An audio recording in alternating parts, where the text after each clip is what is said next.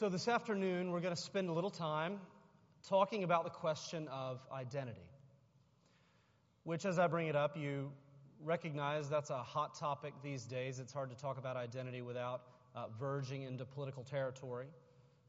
That's not the reason that we're focusing on this topic. The reason is because we've been in a series looking at a letter in the New Testament that we call Colossians. It's a letter that Paul wrote to the Colossian Christians.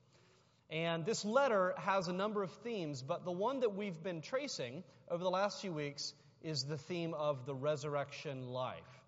If Jesus actually rose from death, what difference does that make for us here and now? That's the question.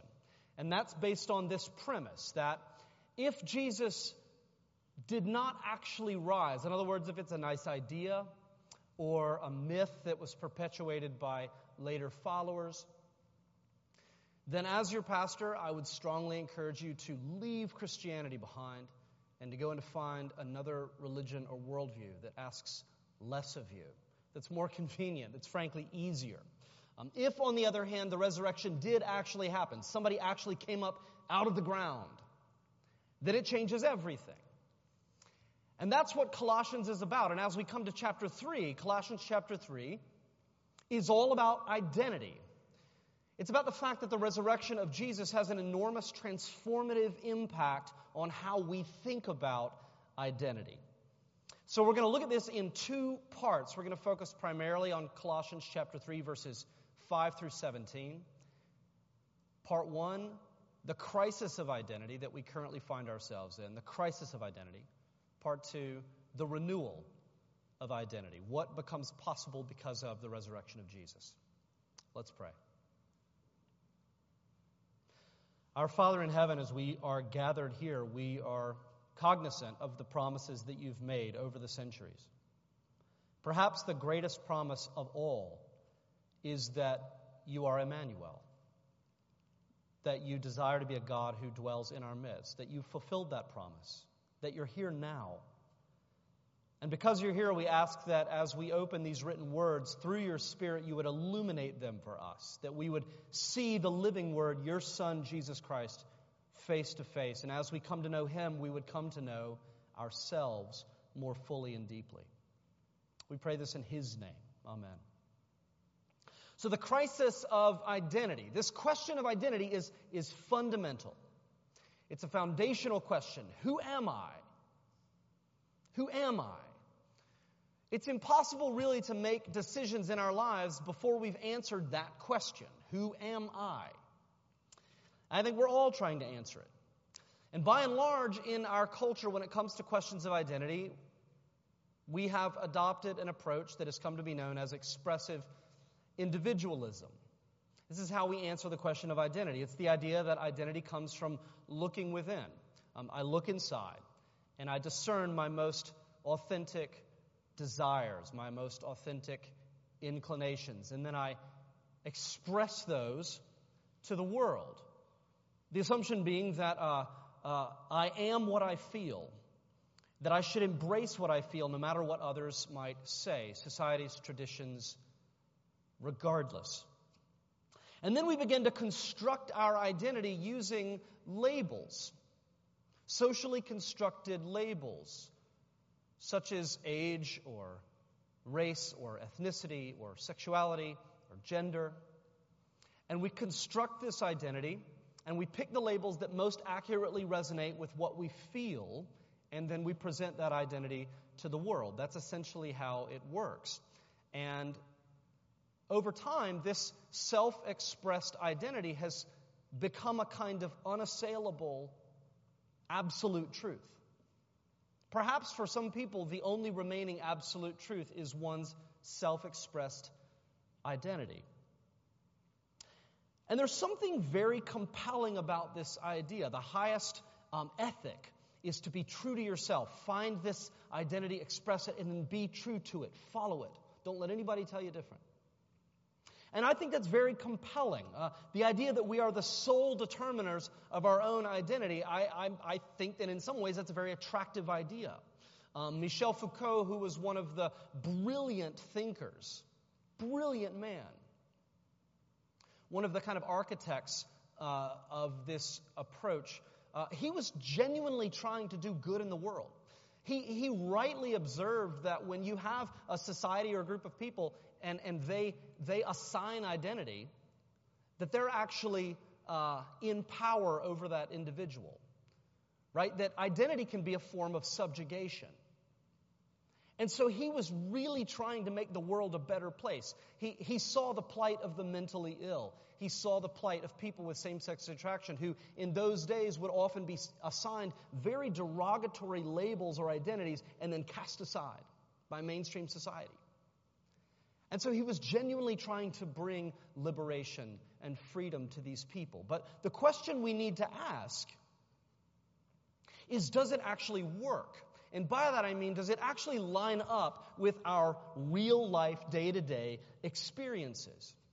And I think if we begin to delve deeper, we see that, in fact, in the world of expressive, individualistic identity construction, there's an enormous amount of confusion and disagreement. You see it in advertising. There's a commercial that I think I've mentioned it before. It was in the most recent Super Bowl. Alfa Romeo has sort of re-entered the American car market, and they've had this new ad campaign, and it has very little to do with cars, but it says, staying true to ourselves is all that matters. Okay, great. We got it. But then it goes on and says this, and the ability to reinvent ourselves is the most human trait of all. And I remember seeing this and thinking, there's something not quite right about that. And then I realized it's kind of a contradiction, isn't it? I mean, if there's a self, and I need to be true to that self, but then I also need to reinvent that self, which is it, right? But if you go a little deeper into kind of real-life scenarios, you see the debate rages on. There's massive confusion in the world of gender identity. There's actually a fascinating debate going on right now between transgender activists and radical feminists over the nature of gender identity. Is it something that is innate, or is it entirely socially constructed? Right? So you have a transgender rights activist who says, I'm a man, but I feel like a woman, and therefore I have a right to claim the identity of a woman because that's what I feel when I look inside. That's the label that I want for myself. And then you have the radical feminists who are deeply offended and troubled and challenge this. Because they say, first of all, they reject the idea that there is an innate feminine brain. They say if women are any different than men in any way, it's because society has forced us to be so. And by the way, they get very offended at the idea that a man with all of the male privilege that they have in a male-dominated society would dare to claim the identity of a woman. You have no idea. You have not earned the right, they say. So this is a fascinating debate. And again, this is not a liberal versus conservative. This is within the most progressive liberal wing of the political world. The debate rages on. There's also a debate between the transgender rights activists and the transracial rights activists. The whole Rachel Dolezal affair. The question being, does a white woman have the right, should she be free, to claim the identity of an African American woman? Because that's what she feels on the inside. The questions go on and on and on. And again, I want to say, these are a lot of very well-meaning people. And listen, at the heart of these issues, there is very real suffering, right?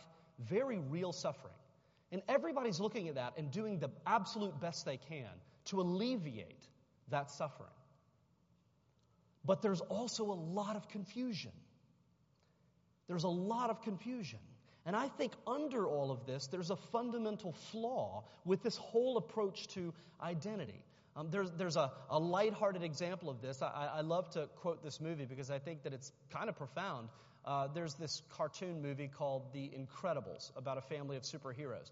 And you've probably heard it before if you've been around. But I love the scene near the end where the bad guy, Syndrome, he has the good guy all tied up. And he used to be a mentor, and now he's turned evil, and he's sort of giving his doom speech to his former mentor. And he says at one point to Mr. Incredible, he says, "You always used to tell me to be true to myself, but you never told me which part to be true to." And I think that that's a brilliant and insightful point.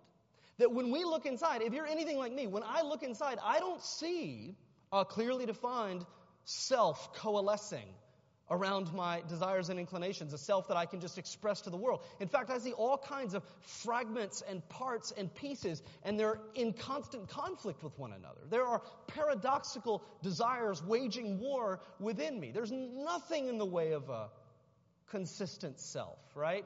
I mean, I have a part of me that deeply desires to live and to be healthy and to be on this earth long enough to know my grandkids.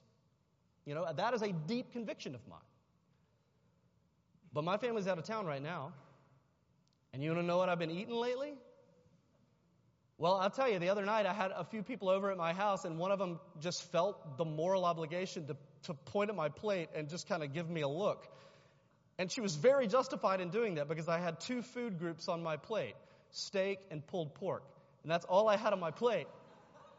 And she was like, "Is that all you're going to eat for dinner?" I said, "Well, yeah, I guess so, But I ate like that all the time. I mean, I could literally live off that and whiskey. And I would be good. Every single night. I would be great. I wouldn't live to the end of the year, but I would be very happy in that time. So there are two pieces of me that are waging war. Which should I listen to? Which is the true self? Why? Maybe this isn't true for all of you. But I know for some of you, why in your mind you have an on-paper idea of the kind of person you should marry. This is the kind of person you should be with. This is the kind of person that will be a good parent and make for a good spouse and make for a good partner in life and it all. And you say, this is the kind of person. And then there are the people you're attracted to. And why are they so different? I know I should want this, but I'm drawn to this. I know that my parents would be happy with this, but this is what I really want. Now, where are those parts coming from? And which is the true self? Some of you, there's a part of you that is bold and adventurous and self-reliant and courageous. And then there's this other part of you that just wants to be taken care of, that actually wants to be able to be weak. What is going on there? Two parts, diametrically opposed. What's going on? Or if you're married and you have kids and you have a spouse and there's this part of you that says, I want to be with this family. I've committed to this family. I want to raise these kids. I'm committed to my spouse. And then there's this other part of you that fantasizes about leaving, being with somebody else, living a different life, finding your true love. Right? Which is the true self? What does it mean to be true to yourself in that situation? Who should you listen to? A lot of people would say that you should leave. Right? Have you read the book Eat, Pray, Love? Right? You've heard of it. It was written a little over a decade ago. It was heralded as one of the great romances of our decade. Elizabeth Gilbert writes this book in 2006, makes millions of dollars. Oprah loves it, champions it across the Oprah sphere. Gilbert is named in 2008 one of the top 100 most influential people in the world. In the world. Thousands of people inspired by Gilbert's story mimic it. What does Gilbert do? Well, she goes through a hard divorce. She leaves in search of being true to herself. And she travels the world and eats and prays and ultimately finds the love of her life, her true love, a man whose real name is Jose, and she meets him in Bali. And they get married, and it is the fairy tale ending. And so people are inspired by this, and so thousands of people leave their spouses and their kids and their jobs and their families and their friends, and they go in search of themselves. One journalist talked about the town in Bali that is mentioned in the book where she met her love and said, if you go there now, you will see lots of middle-aged women wearing white linen and thoughtful expressions, looking for this experience, right? And it applies to men too. Looking for that thing, right? There are Eat, Pray, Love tours and T-shirts and tea mugs. It's an industry. Many of those fans felt deeply betrayed last year when Gilbert over Facebook announced that she and Jose were getting a divorce. They said, that's not how it's supposed to end. That's not happily ever after. That's not part of the story. How could you let us down? And people got nasty. They felt betrayed by her because daylight was starting to break into the fairy tale.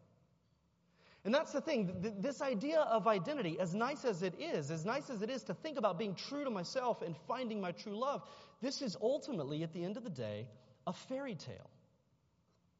It's a fairy tale.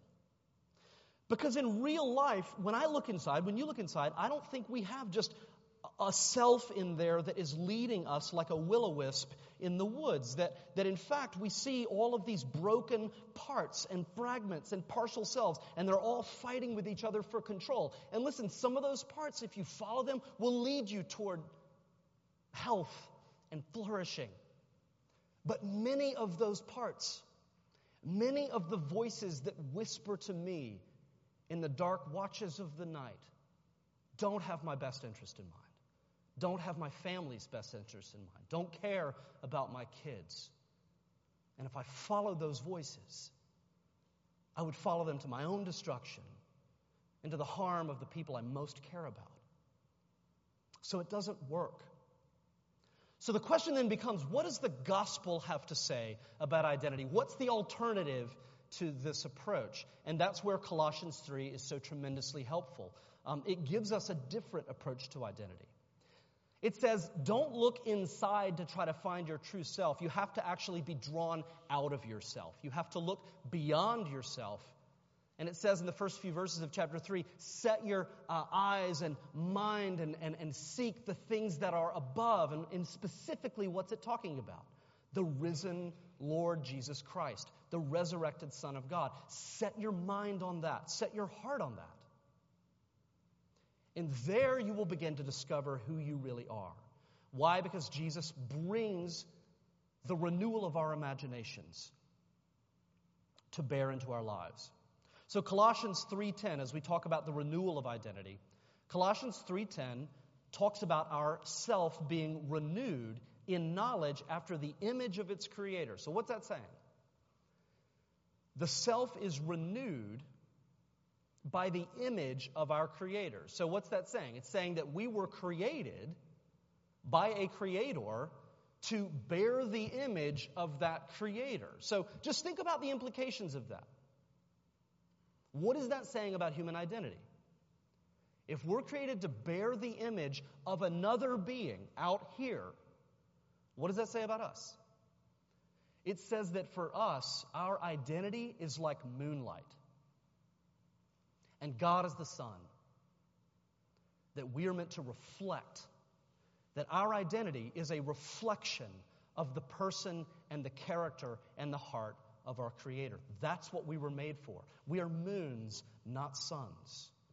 In other words, we don't have the capacity to generate an identity, to generate a self. We don't have the capacity to say, I am. Only God has that power. That's what makes Him God. We are moons, not suns. We're not the projector, we're the screen. We're meant to reflect the heart of God into the world. So think about that. If that is true, it has serious implications. Because if it's true that we're moons and not suns, that we're screens and not projectors, if it's true that we're made to reflect identity rather than generate it, that means that if we reject God, in other words, if we say, I don't want to reflect your image into the world, and if we live apart from God, then what happens? Well, by design, we will invariably find something else to reflect. That's what screens do. That's all they can do. And I guarantee you, if you look into your life, and if you look carefully and honestly and prayerfully, you will begin to see the things that you are drawing identity from and drawing meaning from and drawing value from. Right? And they're probably really good things.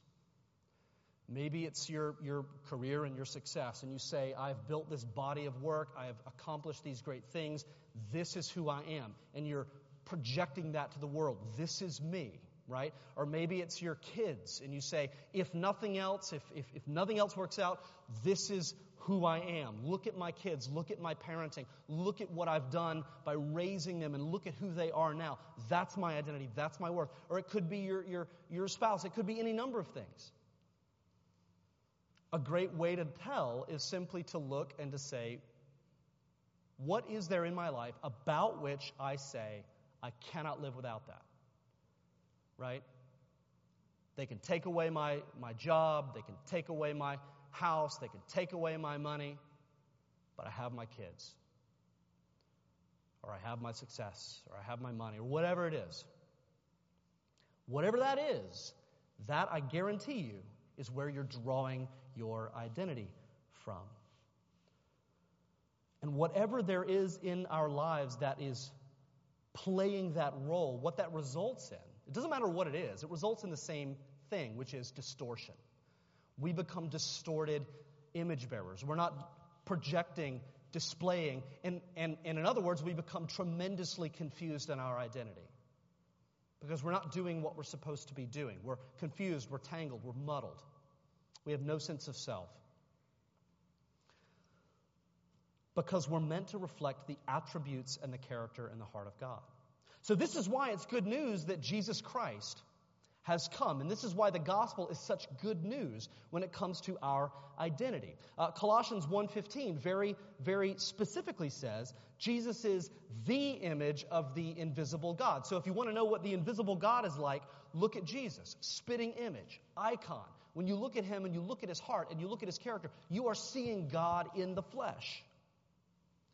And the gospel says that in Jesus, God actually enters into history, dies, pays for all of the sin of humanity, and then what does he offer as a gift? Not only forgiveness, but a new identity. He offers to give us his identity. You know, one of his greatest parables, most beloved parables, is the parable of the prodigal son.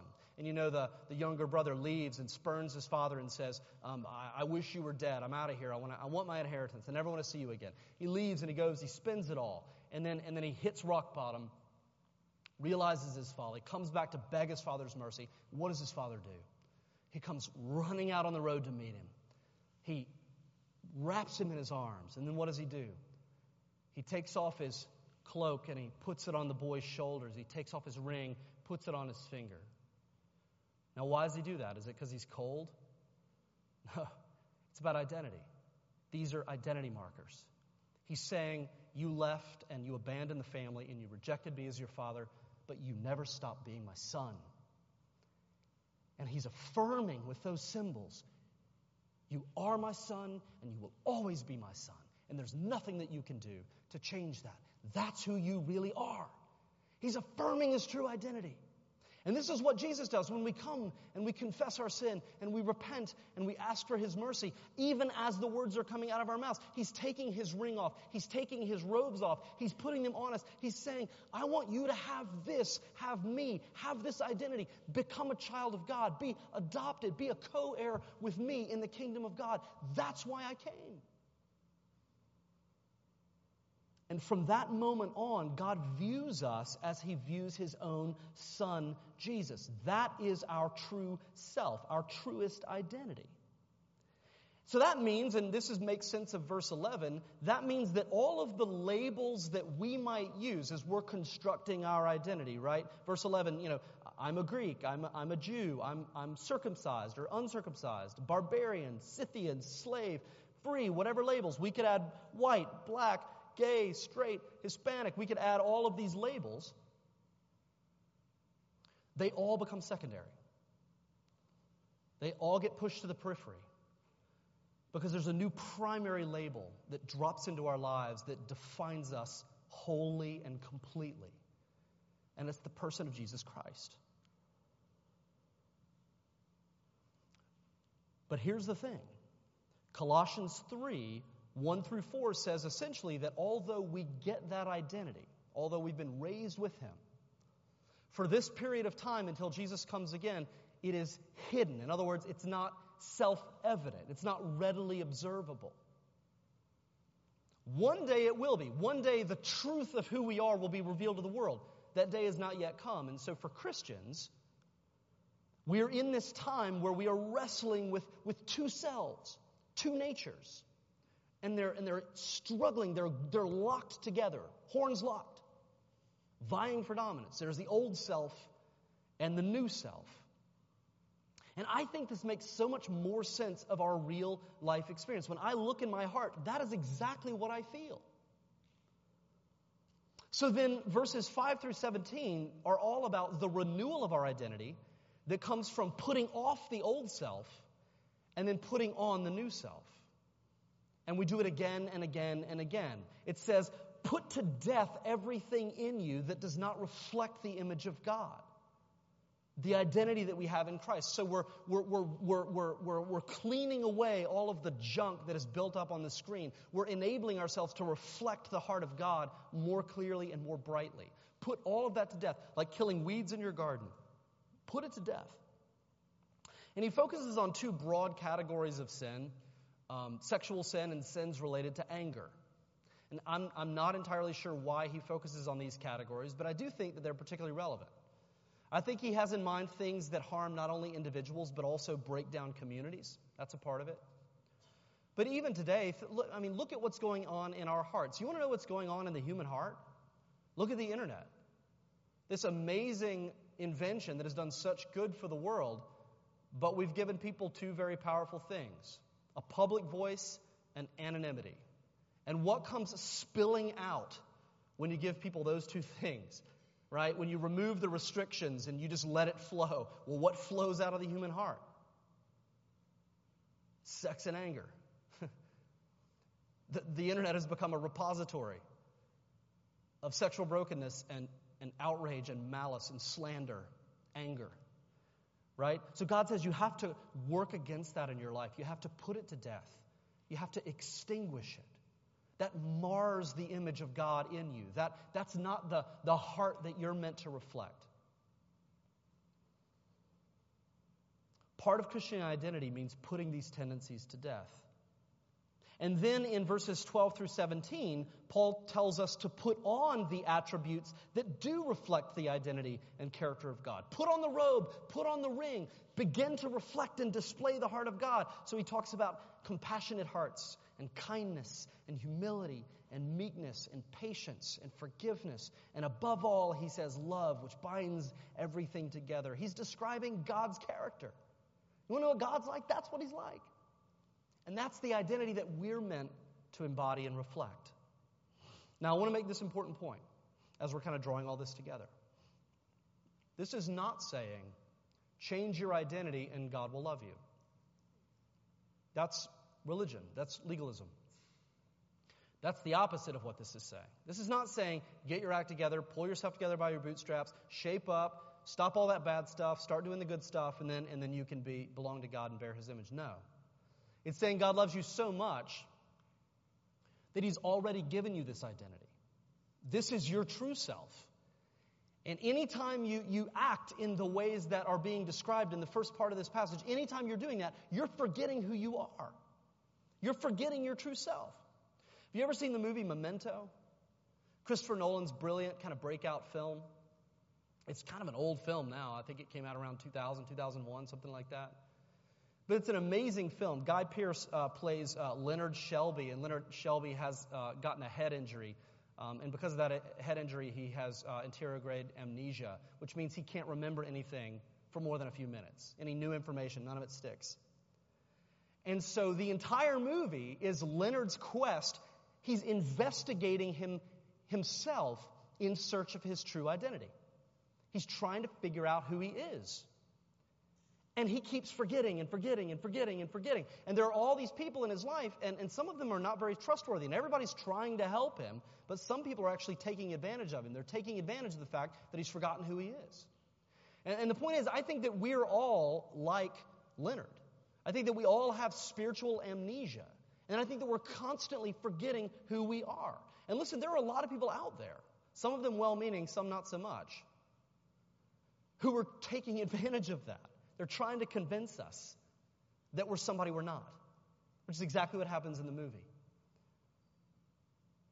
We constantly forget who we are, and so we need to be reminded who we are. Paul says we need regular community and regular practices to constantly remind us that we're no longer the old self, that we are actually someone new in Jesus Christ. And that's what verses 16 and 17 describe beautifully. He says, let the word of Christ dwell in you richly, teaching and admonishing one another in all wisdom. Scripture is one way that we are reminded who we really are. Oh, here's my life story. Here's the story that makes sense of me. And then he goes on, singing psalms and hymns and spiritual songs, corporate worship, coming together and singing beautiful songs together that remind us who we really are. And whatever you do in word or deed, do everything in the name of the Lord Jesus, giving thanks to God the Father through Him. Doing everything we do is pointing us to Jesus, the icon, who not only shows us who God is, but shows us who we are called to be. So here's the main point. I'm going to draw this to a close here. Here's the main point. When it comes to your identity, when it comes to my identity, many people will tell you, be true to yourself. But the gospel will say no. Don't be true to yourself. In some cases, run from that. The gospel says, here's the good news. Jesus became like us so that we could become like Him. And when you come to Him, you receive a new identity. So don't be true to the old self. Be true to the new self that we find in Jesus Christ that's given to us as a gift. And every time we forget that, God in His love and in His mercy reminds us again and again and again. Last image I'll use comes from one of my favorite movies, Blood Diamond. I've mentioned this before, so if you've been around, you've heard this. At the end of the movie Blood Diamond, there's a scene where Danny and Solomon are digging up the diamond, the diamond about which the whole movie hinges. And so Danny and Solomon are there. They're digging up the diamond. And Solomon's son, Dia, is also there. Now, Dia has been earlier kidnapped by people and forced to be a child soldier. So they've gotten him back, but Dia is not really sure who he is. He's forgotten his identity. And so as Danny and Solomon, they get the diamond, they pull the diamond up out of the ground. They say, oh, we finally found it. And they turn and they look, and Dia has picked up a gun, and he's pointing it at the two men. Is he going to kill his father? Is he going to take the diamond and go back to the bad guys? What's going to happen? So here's what his father says. What do you think, what would a father say normally? You know, what would many fathers say? What's wrong with you? What's your problem? Put that gun down. Stop it, right? That's not what he says. Look, he says, Dia, what are you doing? Look at me. What are you doing? You are Dia Vandy of the proud Mende tribe. And then Dia raises the gun, points at his father. You are a good boy who loves soccer and school. And he begins to walk toward Dia. Your mother loves you so much. She waits by the fire making plantains and red palm oil stew, and your sister Nyanda and the new baby. And tears begin to stream down Solomon's face. The cows wait for you. And Babu, the wild dog who minds no one but you. And tears now start to stream down Dia's cheeks as well as Solomon continues and he's walking closer and closer to his son. He says, I know they made you do bad things, but you are not a bad boy. I am your father who loves you, and you will come home with me and be my son again. And Dia drops the gun, and Solomon embraces his son. It's the most amazing scene. The reason I love it is because that is exactly how God responds to us. When we come to God in sin, no matter what we've done, God says, I know you've done bad things, but that is not who you are. You are my child, and you will come home, and you will live with me, and you will be my child. And He embraces us. And again and again and again, He reminds us gently, firmly, sometimes whispering, sometimes shouting, you have forgotten who you are. You are my child. Come home with me. Arms always open. And He reminds us again and again and again. And slowly but surely, we actually start to believe it ourselves. And that is how the renewal of identity happens. Let's pray.